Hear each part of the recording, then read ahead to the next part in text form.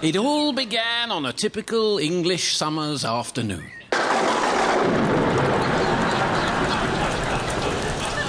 Later, with Wimbledon finished, Hump sat on the bank of a river. A delicious picnic tea had been provided by Nanny Viggers, laid out on a red and white checkered tablecloth. Get up, Nanny. I want to have my tea on that.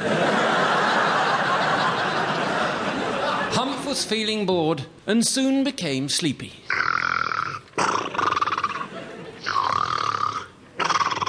But Nanny's snoring kept him awake.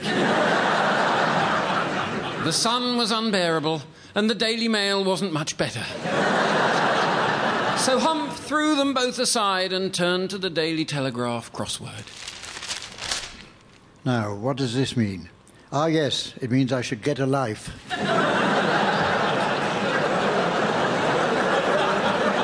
But before he could get one, Hump was surprised to see a white rabbit hurrying along the riverbank. Well, that's supper taken care of. And so, dear listener, ends the tale of Hump in Wonderland.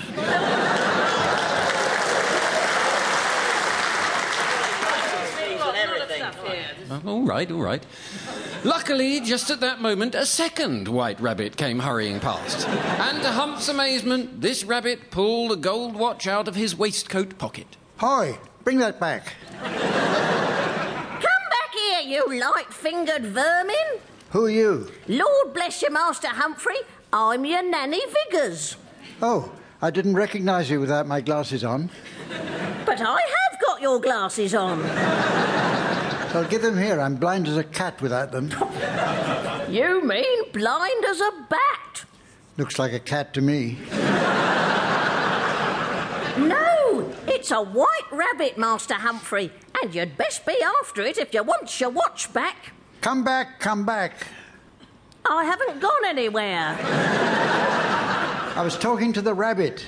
Oh, well, away you go, but you mind to wrap up warm and put on clean underwear in case you get run over by a bus. I promise you, if I get run over by a bus, the last thing I'm going to have is clean underwear. And,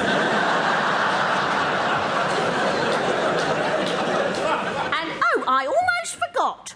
Remember not to go falling down no mysterious deep, dark holes in the ground.